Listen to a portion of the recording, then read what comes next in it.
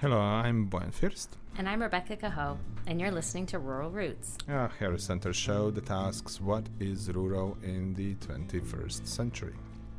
This time we're going to tackle a very different issue, right? Right. We are going to talk about national parks and World Heritage Sites, and we're again going to do this in two parts, like the way we did with Opioid Crisis episode. So this is an episode that you've been talking about and wanting to do for a really long time. It is. In fact, this is the episode I specifically wrote into the grant for the Social Sciences and Humanities Research Council that supports this podcast 3 years ago. So this better be a good one. Oh, it better be a good one. What are we going to talk about?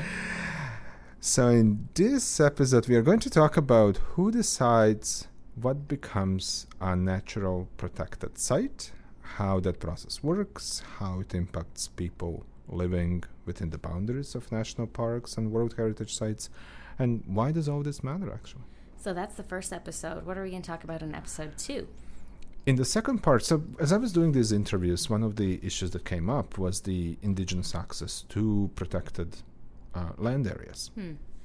And I was going to build some of that into this original episode, but it really became an interesting issue all on its own, and I thought we'll dedicate part 2 to indigenous access to natural protected areas. Right. That sounds really interesting, and I know you've actually talked with people from around the world for that one.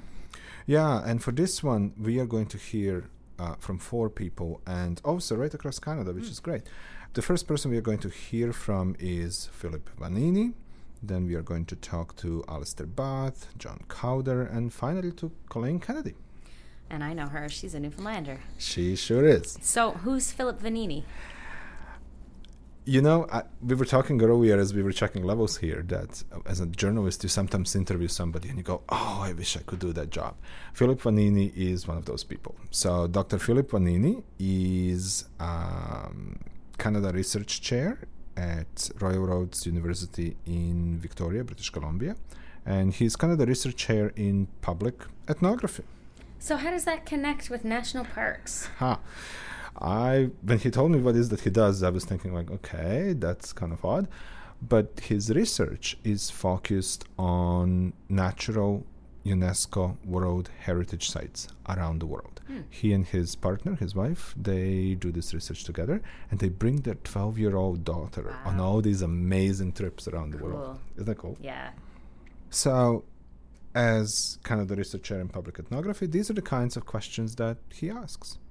What does wild mean? How it's made? And who is it good for? Cool. So how did you meet him?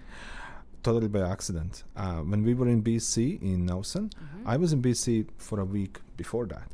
And one of the places I went to was Gabriola Island, just off the coast of Vancouver Island, because in season 3, I would like to do an episode on small island governance. Right.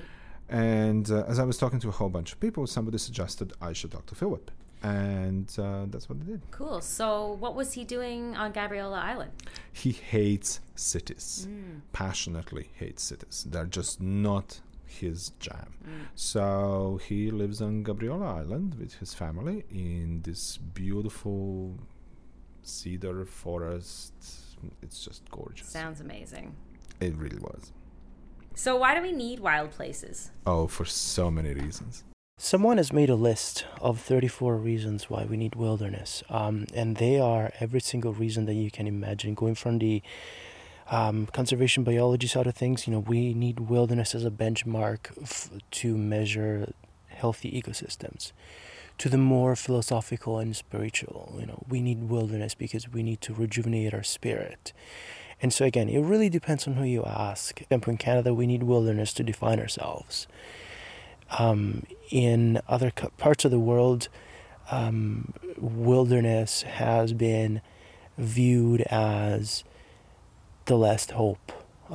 If you go to Europe, you really get the feeling that the very few areas of Europe that are still defined as wilderness are the last hope for a continent that isn't completely paved over. So I kind of feel like we should be queuing in a Joni Mitchell song right about now. always seem to go, that you don't know what you've got till it's gone. They paved paradise, put up a parking lot. Sing it, Joni. So, seriously, how do we decide what is wilderness?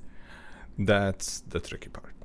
Wild places are clearly made by those who protect them and shape them according to certain ideals. So if someone has a notion of wild as an area, perhaps called a wilderness, that should exclude people, then what we find are fortresses of nature where things like traditional activities like hunting and gathering and fishing are excluded, banned, and those who try are persecuted. So these are very intense environments and very conflict-laden environments. If wild is defined by a more contemporary notion of nature and culture interrelated, then the story is quite different. Then we can see that these places are much more alive socially and culturally as well, and they feel different. They look different. Yeah, we really do define ourselves as Canadians in terms of our relationships with nature and with the wilderness. And as someone who has lived and traveled in different parts of the country, I also think that if you go regionally, there are really different approaches to what wilderness means. Whether it's areas where it's primarily defined in relation to sort of recreation or traditional uses, you really see those differences from coast to coast. Let's make it 3 coasts. Yeah, and I think after 20 years of living in Canada, 24, of living in Canada, it's really different how people feel about natural landscapes. Even when you look at Newfoundland, that's very coastal, and ocean plays a big part of it, to, let's say, Alberta. Yeah. Right. But I think that's also the case in many other places around the world. The problem is, I think, that when we get a little bit too eager to protect those areas, we can cause a lot of harm. Canada has a very long history, and so other countries as well, a very long history of setting up a park and immediately excluding Aboriginal users. First Nations who have used those lands for a very long time. We still see it today extensively in Africa as well, where thanks to the work and energy of environmental NGOs, new parks are set up to protect wildlife, but at the exclusion of the people that need that wildlife to survive. So often the idea of wilderness is great on paper, but it's very contentious in reality because it's at the expense of human livelihood. Yeah, it's really interesting to consider. Wilderness seems like places where humans aren't in control, but in many cases there's very obvious and imbalanced power dynamics. Yeah, and we are going to talk about that. That's what I meant, is that almost everybody I talked to in this episode brought it up. Yeah.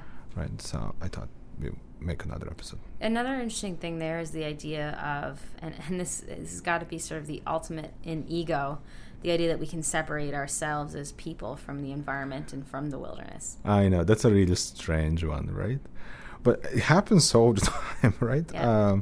UNESCO, as the international body that regulates and designates World Heritage Sites, has actually made a very strict barrier between the two, between the cultural heritage sites and between the natural heritage sites. But that's actually changing as well. We as humans are part of the ecosystem, and by dividing nature from culture, we are putting humans in a special category and separating ourselves from that ecosystem. And fortunately, there are more and more understandings of nature conservation that are putting humans back in the ecosystem. Yeah, it's pretty hard to deny the impact that we have on the planet.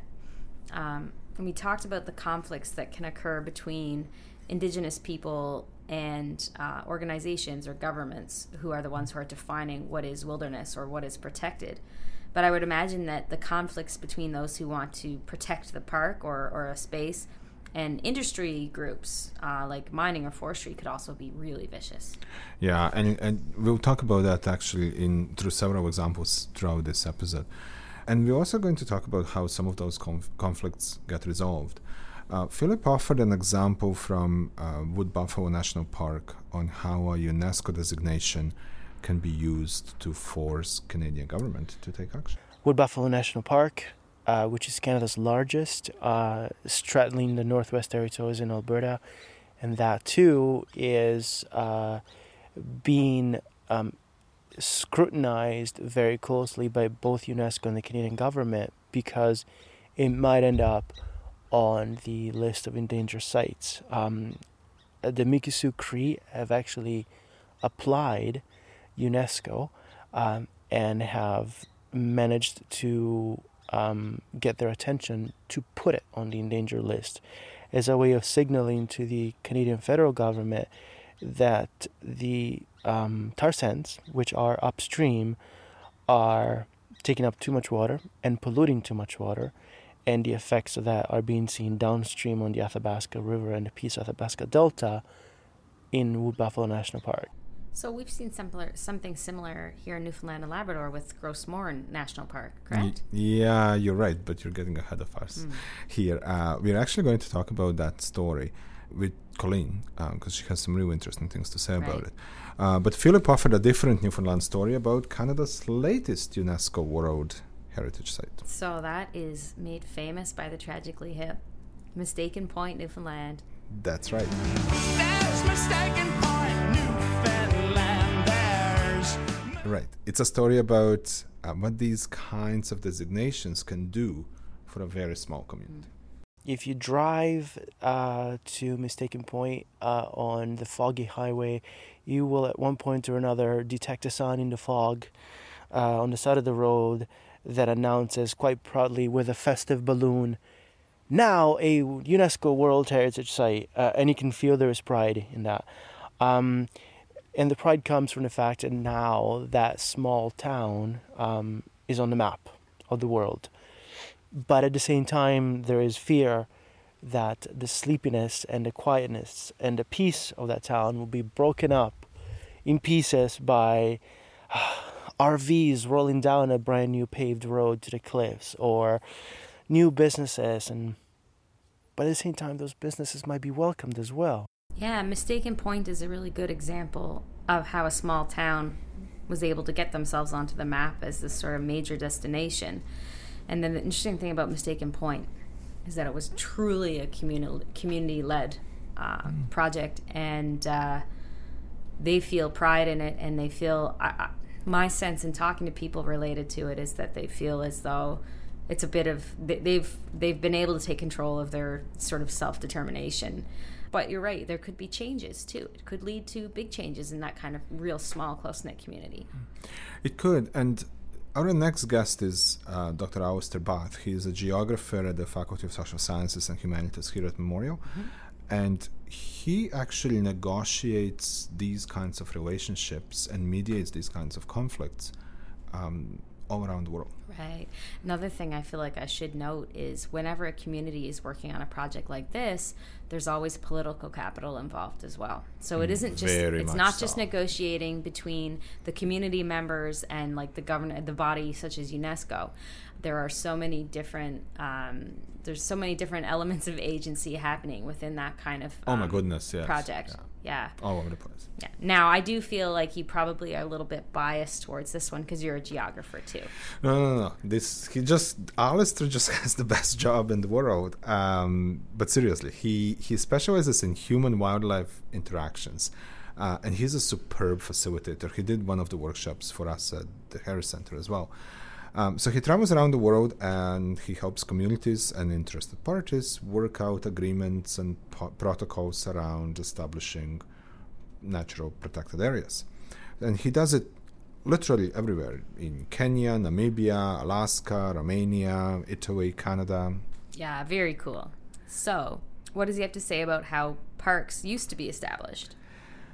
Well, here's a great story, Shek. I think this one might have a political angle. That one does have a bit of a political angle. Listen to this. There's actually the story of Jean Chrétien when parks were being established in Canada and Quebec. And he did a lot for establishing a lot of new parks. But he told a story once in front of an audience about how he was flying over an area with his wife. And he said, "My dear, I'm going to make a beautiful national park for you down here in Quebec." And he went back, he said, and consulted the Minister of Environment, who was himself. And he said, "Yes, I agree." Consulted with the minister responsible for parks and protected areas, which was himself, and he agreed. And then he consulted, in fact, the minister responsible for Indian and Northern Affairs, which was himself, and they all agreed. And of course, he gave this talk, and there was this chuckle in the audience.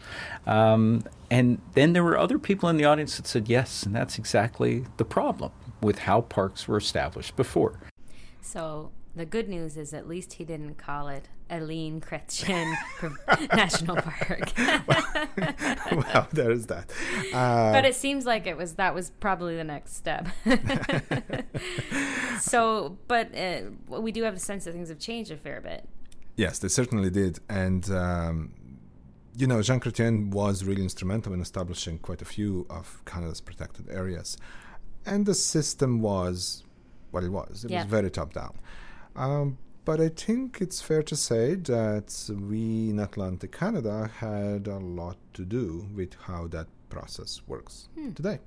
And we have changed the process from those early days in the 70s when the parks are being established in Quebec to today where we do listen much more effectively. I think you don't see parks being created where they kick out all the locals and then decide to then create a park after it's empty and devoid of people. A lot of that happened because of our own province, so in Gros Morne and in Atlantic Canada, when local people basically stood up and said, look, we don't want to be resettled outside of the park. And when our national parks, like Gros Morne National Park in Newfoundland and Labrador, was established, and Ketch and Coucheboac in New Brunswick, Nova Scotia, they were created and people basically said, look, we don't want to be resettled. And Parks Canada had to rethink totally this idea of how to work with people. So a whole bunch of rebellious rural East Coasters were able to make the change. I love it. Of course, that's us. But it's interesting because national parks like Banff, for example, which is the oldest in Canada, were created as an economic development opportunity originally. And Parks Canada had a mandate to provide these protected areas for the enjoyment of the people. Right. But in the 80s, and it was only in the 80s, that mandate actually changed. And Parks Canada now places ecological integrity ahead of public engagement. Right, and that's certainly changed things. National parks are huge development opportunities these days. And as Philip Vanini pointed out earlier, they often end up becoming a lifeline for rural and remote communities where there's little else to rely on in terms of economic development. And it makes sense that we've improved the process to include all of these voices and all these players who are going to be so deeply impacted. Yeah, absolutely. And it really changes the conversation around those protected lands as well. Today, I think we've significantly improved, but we still have a long way to go. In Canada, there's many more opportunities now where different interest groups around the park are consulted, asked about how they feel about the benefits of creating a protected area. And in some cases, actually local people are demanding to the federal government or provincial governments to say, we would like a park established. And in those cases, that's exactly what you really want to happen. You want the local communities to basically be taking the initiative to say, we see the advantages of either protecting areas so that it prevents perhaps development that they do not want to see inside these protected areas, which also protects and allows for traditional uses of the land. And so we see changes happening on our landscape. And again, in our province, in Newfoundland and Labrador, Torngat Mountains is a good example where the local people actually said this is a worthwhile area to protect. We would like it protected from possible oil and gas developments. As you know, the big mining establishments in Labrador, Voisey's Bay, there was potential for more exploration. So one of the things that the Parks Canada and local people decided was maybe this is an area that gets set aside, but still protects traditional lifestyles, and then creates a protected area for the benefits of all Canadians.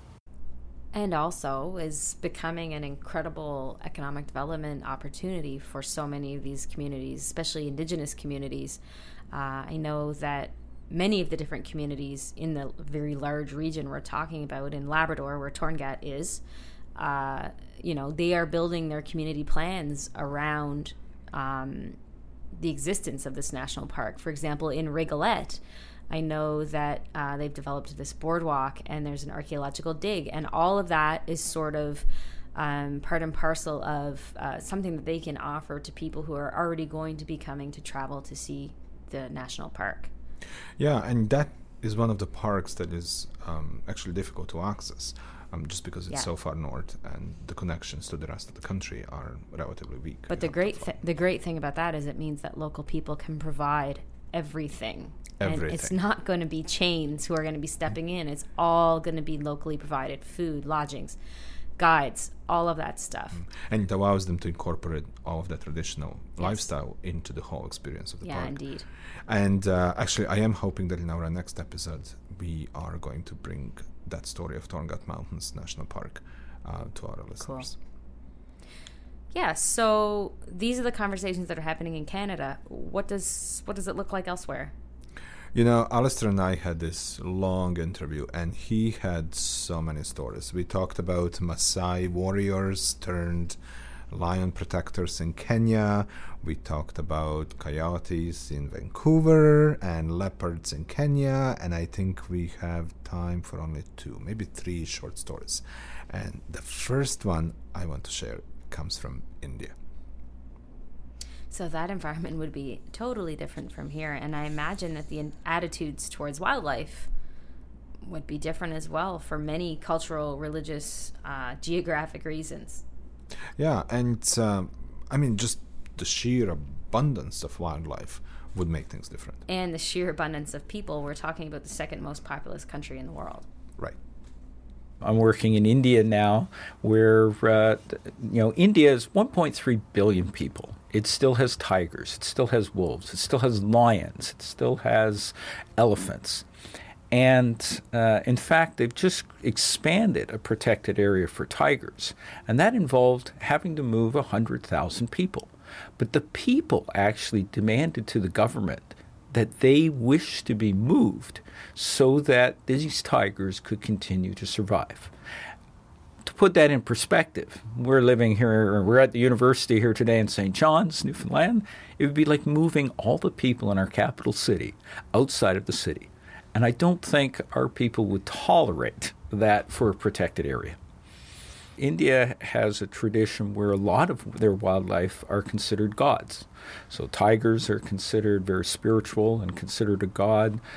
So are cobras, or a variety of different species. And in fact, when I was working there, and I said to some individuals I was working with, I said the challenge in this country, I said, is everything's a god. How do you can't kill anything? And they've got great senses of humor, and they came back instantly, and he sort of said, Alistair, we're 1.3 billion people. We need more than one God. And it's just this sense of humor, the sense of willingness to share space that I think makes it work. That's pretty funny. And I know, given our reaction to a moose running down Duckworth Street downtown, or from time to time when there's a coyote sighting somewhere in the city, he's probably right. We don't make much space for those creatures in St. John's, do we? No, we don't. We're not willing to share the space to the same degree that the people in India seem to be. You said there's a second story you wanted to share as well. Yeah, and this one comes from Europe, and it's interesting because, it deals with a very urban space. Yeah, when I think Europe, I definitely don't think wild wilderness places. I know, me too, when I grew up there, right? But here's how Alistair thinks of Europe. Many North Americans, when they think of Europe, they probably think Madrid, Barcelona, Paris. When I think of Europe, I think 18,000 wolves. I think 14,000 brown bears. I think of like in northern Spain alone, there's like 4,000 wolves and maybe a couple of hundred brown bears. See, different Europe. The funny thing is, I grew up around that stuff, wolves, bears, and I still think of Paris and London as Europe. Yeah. Now, of course, if we think about if we go back a couple centuries and think about the crests and the shields and everything, there's always a bear and there's fairy tales. There's always exactly. They are obviously very, very present. But where are they today? They're all over the place, apparently. And so this next story comes from a national park near Rome, and it involves a bear, some chickens, and one seriously upset lady. A good example might be Abruzzo, Molezzo, and Lazio National Park in Italy, where inside the park is close to 1 million people, and yet it still has brown bears, it still has wolves, and it exists about 2.5 hours from Rome. I arrived one morning and to find out that brown bear had come the night before, knocked down the front door of this woman's house, where there's kind of like 3 levels, and she lives in the top level. It knocked down this front door, went inside, and killed all her chickens. And so I arrived on the next morning, and a lot of the work that I do is with wildlife-human interactions, and particularly in the context of protected areas and national park establishments. And one of the things I'm listening. We're born with 2 ears and 1 mouth. We should be listening at least twice as much as talking. So I'm listening to this woman, and she tells me that last night there was an orso confidente. And the literal translation to that is a confident bear. And she tells me that a confident bear came out of the park and killed her chickens. She says it did this because the park isn't taking good enough care of the bears, isn't feeding the bears enough, isn't looking after the bears enough. Not once does she use the word orso problematico, or problem bear.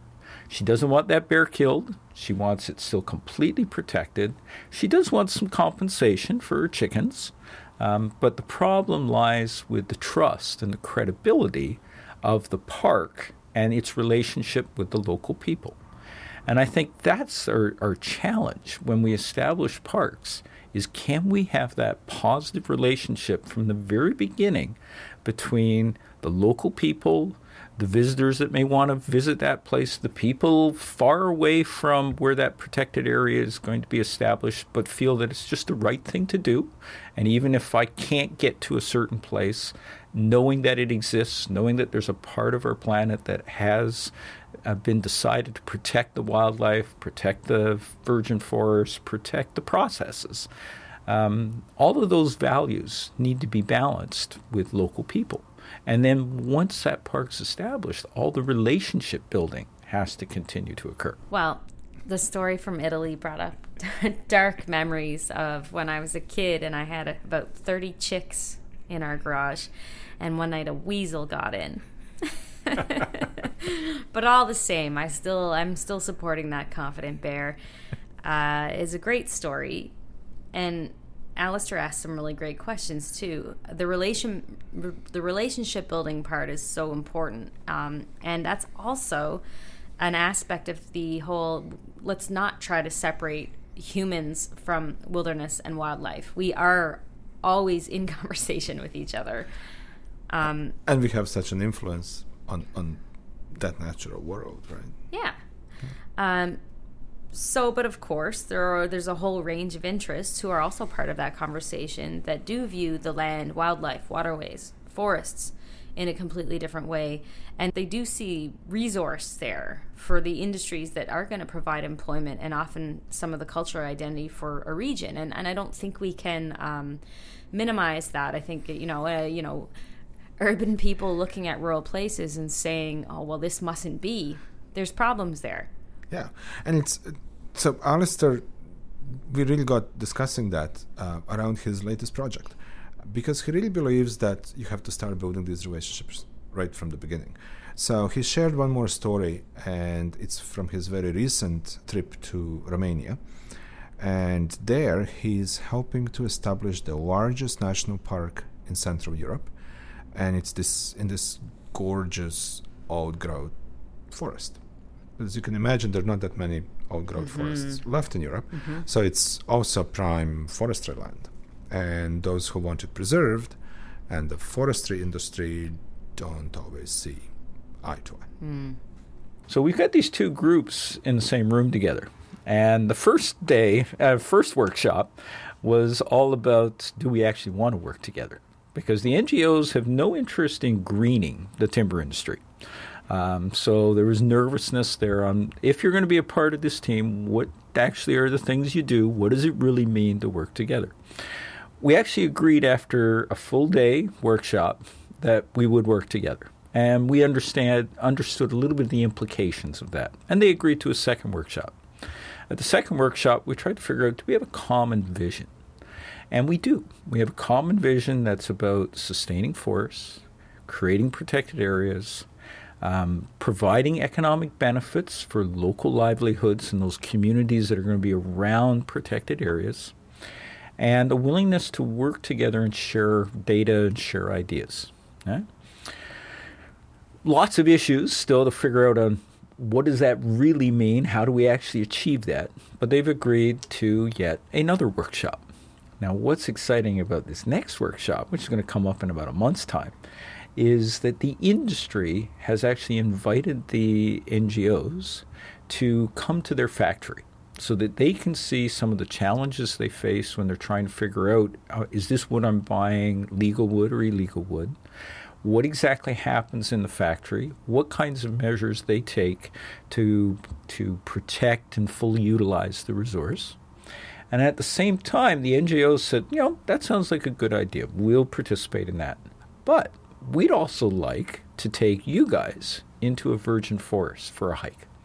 And we'd like to all go for a hike through virgin forest so that you can look at this forest through a different lens. And the timber industry said, sounds like a great idea. So our next workshop in the beginning of April, we're going to actually bring these groups together. We're going to go in the field together.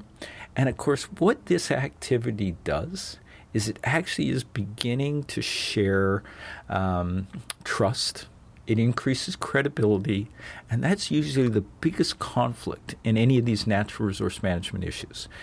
I might still disagree with somebody, but if I can begin to trust them and understand them, and they do share similar values, then we overcome that trust credibility conflict, or what's been called as a behavioral conflict, and we can start working on other conflicts and finding other common ground to actually solve some of those conflicts. I love that approach, and I see why you envy his job, Boyan. Right? And he's so good at this that he gets to work in similar situations around the world. So if I wanted to establish a protected area in my community, which makes no sense because I do live in an urban area where we've got many, many, many neighborhood cats, probably some mice, lots of crows, what would my first step be? Well, first you would hire our staff. Yeah. No. Our next guest would probably say that you really need to be patient. Who is our next guest? So our next guest is Dr. John Cowder. Now, he doesn't work at the university. He's a senior geologist with the Nova Scotia Department of Natural Resources. And he played a key role in establishing several World Heritage Sites in Atlantic Canada. But the one that he's probably most proud of is the Joggins site in Nova Scotia. So the Joggins site in Nova Scotia that he's going to talk about is a site of note for its fossils. How was he involved in the creation of that location? Well, it's a long story. Actually, it's a very long story. 16 years from the time that the first mention of World Heritage and Joggins became inscribed on the World Heritage List. And if I had known it was going to be 16 years, I probably never would have stayed with it that long. But once you get more and more invested in something, if you're stubborn or if you feel passionately or both, you tend to stay with things. 16 years. I mean, that's long enough to get a driver's license. What happened? Everything happened. Everything you can imagine happened. So maybe the best place to start is actually at the beginning. As always. As always. When I was a very young man, I was asked by the Deputy Minister of the Department of Mines to go to a coal miners meeting at the Miners Hall in River Hibbert, next door to Joggins, to tell them the news that our drilling program had failed to find adequate resources to open a new underground coal mine. This is an area for where there had been underground coal mining for almost 400 years, since the 1600s. And I thought it was a big honor to be asked to do this. But the moment I stood up, and I can still picture it now, it was like, it reminds me of a scenes from a Dickens or something. There was the light coming in through the windows, the faces of the miners sitting there, and they were glued to every word I had to say. And none of them were smiling. None of them were happy for me that I had been asked by the Deputy Minister to do this. Nobody, they were just hanging on me every word. And I realized the gravity of what I was telling them, that their history of their livelihood, their culture that went back to their fathers, their grandfathers, their great-grandfathers was over. And I thought to myself, I'm not sure when it was a conscious thought, that if there was something I could do in the future to help out this community, then I would. He's such a good storyteller, and it's just the sort of compassionate and engaged approach you hope to see from public servants too. Yeah, and you can imagine the trajectory of this community, right? From community of 5,000, Joggins became a community of 500, and everything closed, right? Everything. So one day he was in a meeting with two of his colleagues, and they decided to explore the World Heritage Site designation for Joggins. They hired a consultant, wrote a report, but it didn't move very fast. Eventually, a local man, Mark Boone, got a hold of this report. He brought it to the attention of the town. Do you realize that we were under consideration as a World Heritage Site? And he got enthusiastic, and this created discussion within the town, which was really important. And then that picked up steam from then on. It really was not something that we normally did here in this department, which transformed from the Department of Mines through Mines and Energy to Natural Resources. But it was not our traditional way of working. So this was something quite new for us. And once the politicians became infected with the enthusiasm of the community, it became okay for me here to work on this, to come out of the closet, if you like, and actually work on this in a very open way, and to throw my resources.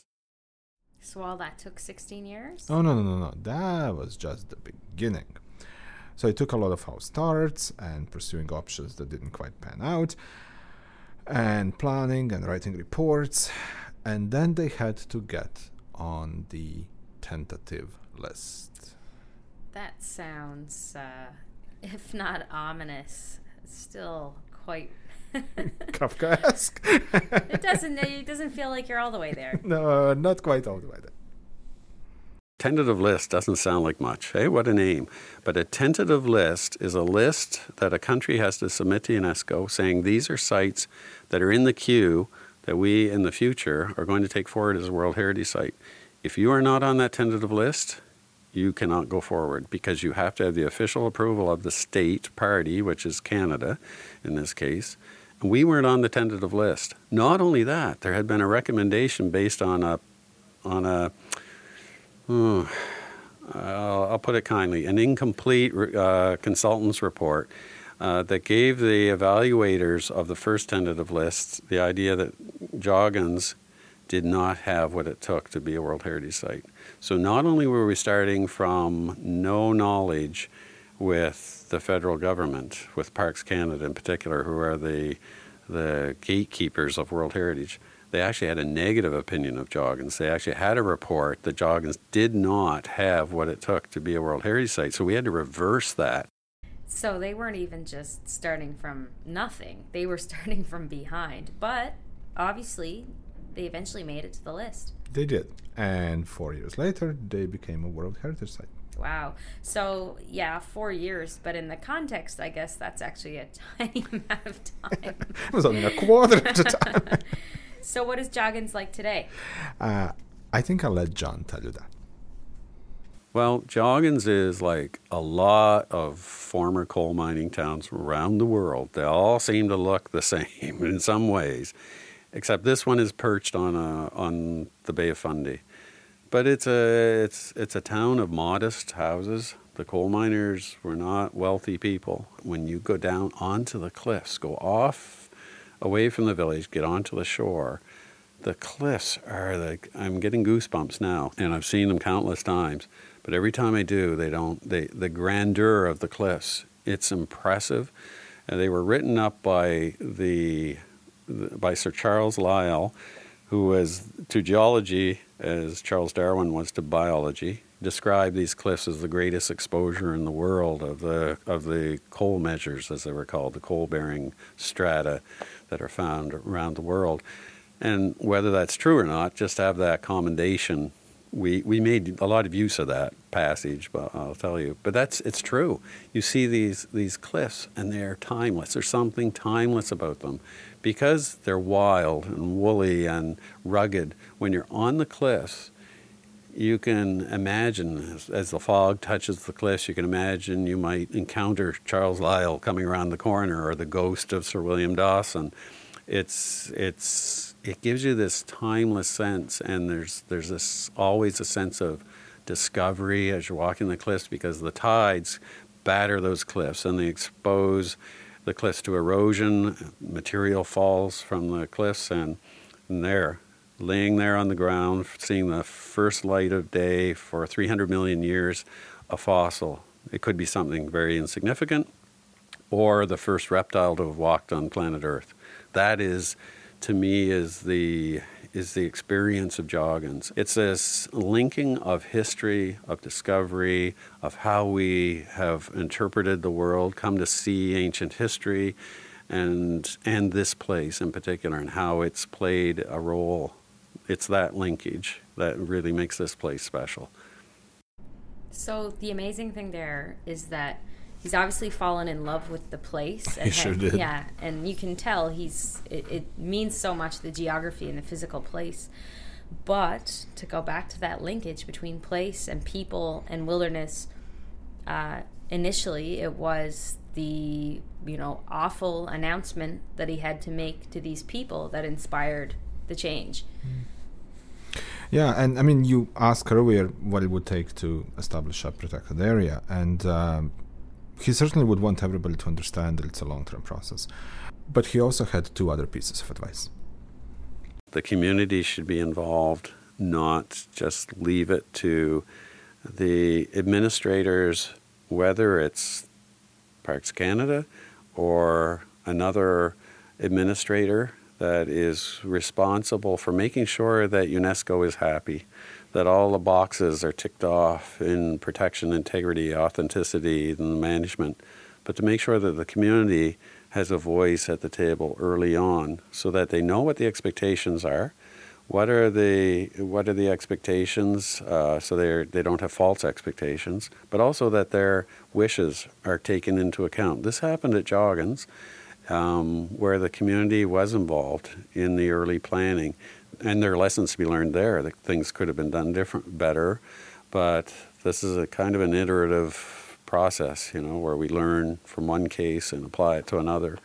My advice to a community is, if this is not being bottom-driven by the community, which is not likely to be if it's a World Heritage Site, then demand a prominent seat at the table. But also temper that with expectations, realistic expectations of what may accrue to the community, what benefits might come, and be realistic, do some homework with other communities. So a place that comes to mind where the community has been very involved in those processes is the Grossmoor National Park here in Newfoundland and Labrador. The last voice that we're going to bring you today is Colleen Kennedy, the dynamic executive director of Grossmorn Cooperating Association. Yeah, Colleen's dynamic. That's a great word for her. She has so much energy. I have no idea how she actually does everything she does, but she seems to be everywhere on the West Coast, right? And she actually has a funny story about how the Grossmorn Cooperators started. In the beginning, when they formed in 93, we were being set up, and, most groups were called Friends Off the Park Group. And, in our communities, when we brought all the community members together, they said, we don't really know if we want to say we're friends yet. And I said, oh, okay. And this was a little bit before my time, because they were setting up as, I was the first employee, but there was other stakeholder groups of members of the community sitting around. They said, no, we're not sure we're friends yet, so let's just say we'll cooperate. So that's how we got our name. And, we've come a long way in 24 years. And every time I do a presentation or meet somebody and I tell them who I work for and name, I say, no, I'm not a grocery store, because as soon as ever you say co-op, they think you're some type of co-op. And we're not a traditional co-op. We're a cooperating group. That's funny. And it's an awesome Newfoundland and Labrador sort of way of approaching such a thing. Absolutely. We'll do it our way. So they're basically an NGO. And these days they operate a host of businesses, events, opportunities in the park. And they also organize really neat arts-related opportunities and festivals, everything from a dance festival to a writer's retreat to arts residences, but while never losing contact and always having the involvement of the local and rural people who live there. So a lot of urban people are attracted to it, but it's very much an opportunity for collaboration between urban and rural as well, which is very cool. It is, and it has really become, even over the last 10 years, this mecca where people from all over Newfoundland actually go in the summer, because there's so much going on. And they also have something they call Grossmorn Institute for Sustainable Tourism, and the entire organization now is involved in this really focused conversation around bringing all of the communities in the park together around the common vision. Right. We have 7 incorporated communities within the park boundary that we work with. And we are now actually in the process of trying to get a regional group with a regional vision. And we're looking for a truly Grossmorn vision that reflects community. It reflects Parks Canada's vision. It reflects artists' vision. So, trying to build a plan that is inclusive and reflects all the stakeholders' dreams of where they want to be, say, in 10, 12 years out. So we've really been emphasizing the importance of communities working together and having their voices heard. It's been a common thread throughout all of these stories. Grossmorn is one of the places that actually has both of the designations we've been talking about. It's a national park, but it's also a World Heritage Site. So with all of those layers, has it complicated things for the people who actually live there, and what have been the benefits? It's interesting because I actually asked Colleen about, did the World Heritage status increase the number of visitors? And in the beginning it didn't.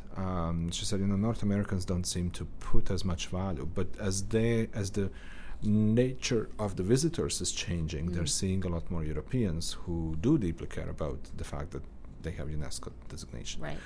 But the other thing is that once they became national park, there were limits to traditional activities like trapping, hunting, and there are some sunset clauses and some activities still allowed.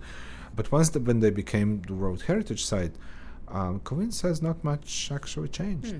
We have very clear boundaries with regards to us parks land and what's community land. And way back before the park was designated, there was, a federal provincial agreement that laid out the rules as to what locals were allowed to do or residents were allowed to do and not allowed to do. So when it came to the UNESCO point of view, I don't think it placed any more restrictions on the community.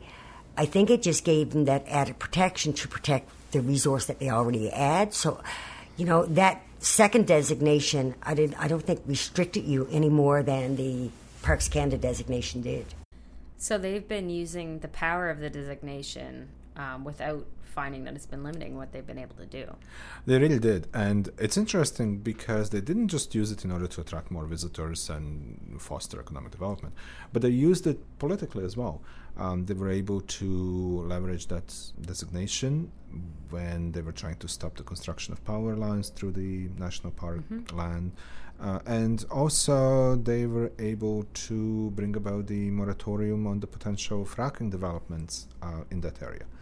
What I find really interesting is that, as Colleen and I talked about it, is that now you have this real sense within those communities that Gros Morne is something worth protecting. I think when you see people proud to present, one time you would ask somebody where they're from, they'd say, I'm from, North Point, and you'd ask the community member from Rocky River, I'm from Rocky River, and no matter where you went, that's where you said. 80% of the people that travel outside the region now, they say, where are you from? They say, we're from Gros Morne. Because they have a real understanding that people understand where it is and value where it is, and they have a sense of pride about it. So they stepped away from, I'm from North Point, or I'm from Rocky River, or I'm from Woody Point, I'm from Gros Morne. And that took a while, but I think that's where you see the movement, is people are proud to say now, I am from Gros Morne. That's amazing, the idea that the park has become this strong component of regional identity. And, for example, we've released through the Harris Centre really difficult population projections for the next 20 years for some of those areas. And one of the biggest recommendations that's come out of those population projections, which are saying there are going to be many fewer people, things are going to have to change. One of the big things that we've been seeing is that regions are going to have to start to collaborate within themselves, and that is a challenge. That isn't how it's been. We've got these rural, sometimes coastal communities, and they really have always focused on surviving in solitude, but this is an amazing example of a bunch of different communities coming together for the regional good. And even outside of park issues, now these communities are going to be able to collaborate on some of those big looming scary challenges that are coming in the future, and they're going to be in a better place because of that. Yeah, and it's, this whole conversation with Colleen actually ties it really nicely to what Philip Vanini was saying about how wilderness plays such a big part in creating our sense of shared identity. Indeed, yeah. Right? So the other thing that Colleen was very clear about was the benefits that the park and the World Heritage Site designation brought to the whole region. It's a wonderful growth in our community, and we've been very fortunate. Parks and other services that's in our region has helped sustain our region. I mean, a lot of communities are seeing no new entry into the kindergarten level. We're still very blessed, with classes over 10 and 11, which may not be a lot in St. John's, but in rural Newfoundland, when you have like over 10, 12 kids coming into your school every year, you still have breath in your community, right? Wow, you still have breath in your community. That's something that many rural regions will understand, and that has been a challenge. Yeah, for sure. And I was thinking that maybe we can end this episode with a quote from Dr. John Cowder with the Nova Scotia government, who also talked about that during our interview. There is promise, there is real promise for communities in rural areas, many of which are struggling because of the changes we've seen, especially to natural resources over the last few decades. That this is a chance for communities to you don't need to necessarily reinvent yourselves in a different way, but to actually stay true to who you are, but to see yourselves through a different lens, to see yourselves as the world might see you, and to realize the special things that you can bring to the world. But I think this self-belief, you've gone from losing your resources, losing the industries, losing population, to thinking that you actually are special. To me, that is the biggest promise for any of these designations, especially in rural Canada and Atlantic Canada. And what a wonderful way to end the episode. So we covered a lot of material and a lot of distance in this episode. We spoke with Dr. Philip Vanini from Royal Roads University in Victoria, BC, Dr. Alistair Bath from the Department of Geography in the Faculty of Social Science and Humanities at Memorial University of Newfoundland. And we also heard from Dr. John Cowder with the Department of Natural Resources with Nova Scotia Government, and Colleen Kennedy from Grossmorn Cooperators. That was great, and I'm really looking forward to part 2. Yeah, me too. I hope that we can do that in a couple of weeks. So maybe time to finish this episode? Yep, let's do it. Alrighty. You just listened to another episode of Rural Roots, a Harris Center show that asks what is rural in the 21st century. Rural Roots is a partnership between the Harris Center at Memorial University in Newfoundland and Labrador, the Canadian Rural Revitalization Foundation, and the Rural Policy Learning Commons Partnership. We record the show at the CHMR campus radio at Memorial University of Newfoundland in St. John's. And we are constantly helped and assisted by our intrepid volunteer producer, Rebecca Nolan, who we appreciate deeply. You can hear Rural Roots through our website, ruralrootspodcasts.com. That's rural, ROUTES, podcasts.com. Or you can find us on your favorite podcasting app. And you can also hear us on community and campus radio stations across the country. If you'd like your station to carry Rural Roots, just let them know, and they can find us on the Campus and Community Radio Program Exchange, or they can get in touch with us directly. So that brings us to the end of another episode. I'm Rebecca Cahoe. And I'm Brian Fierce. Thanks for listening. See you next time.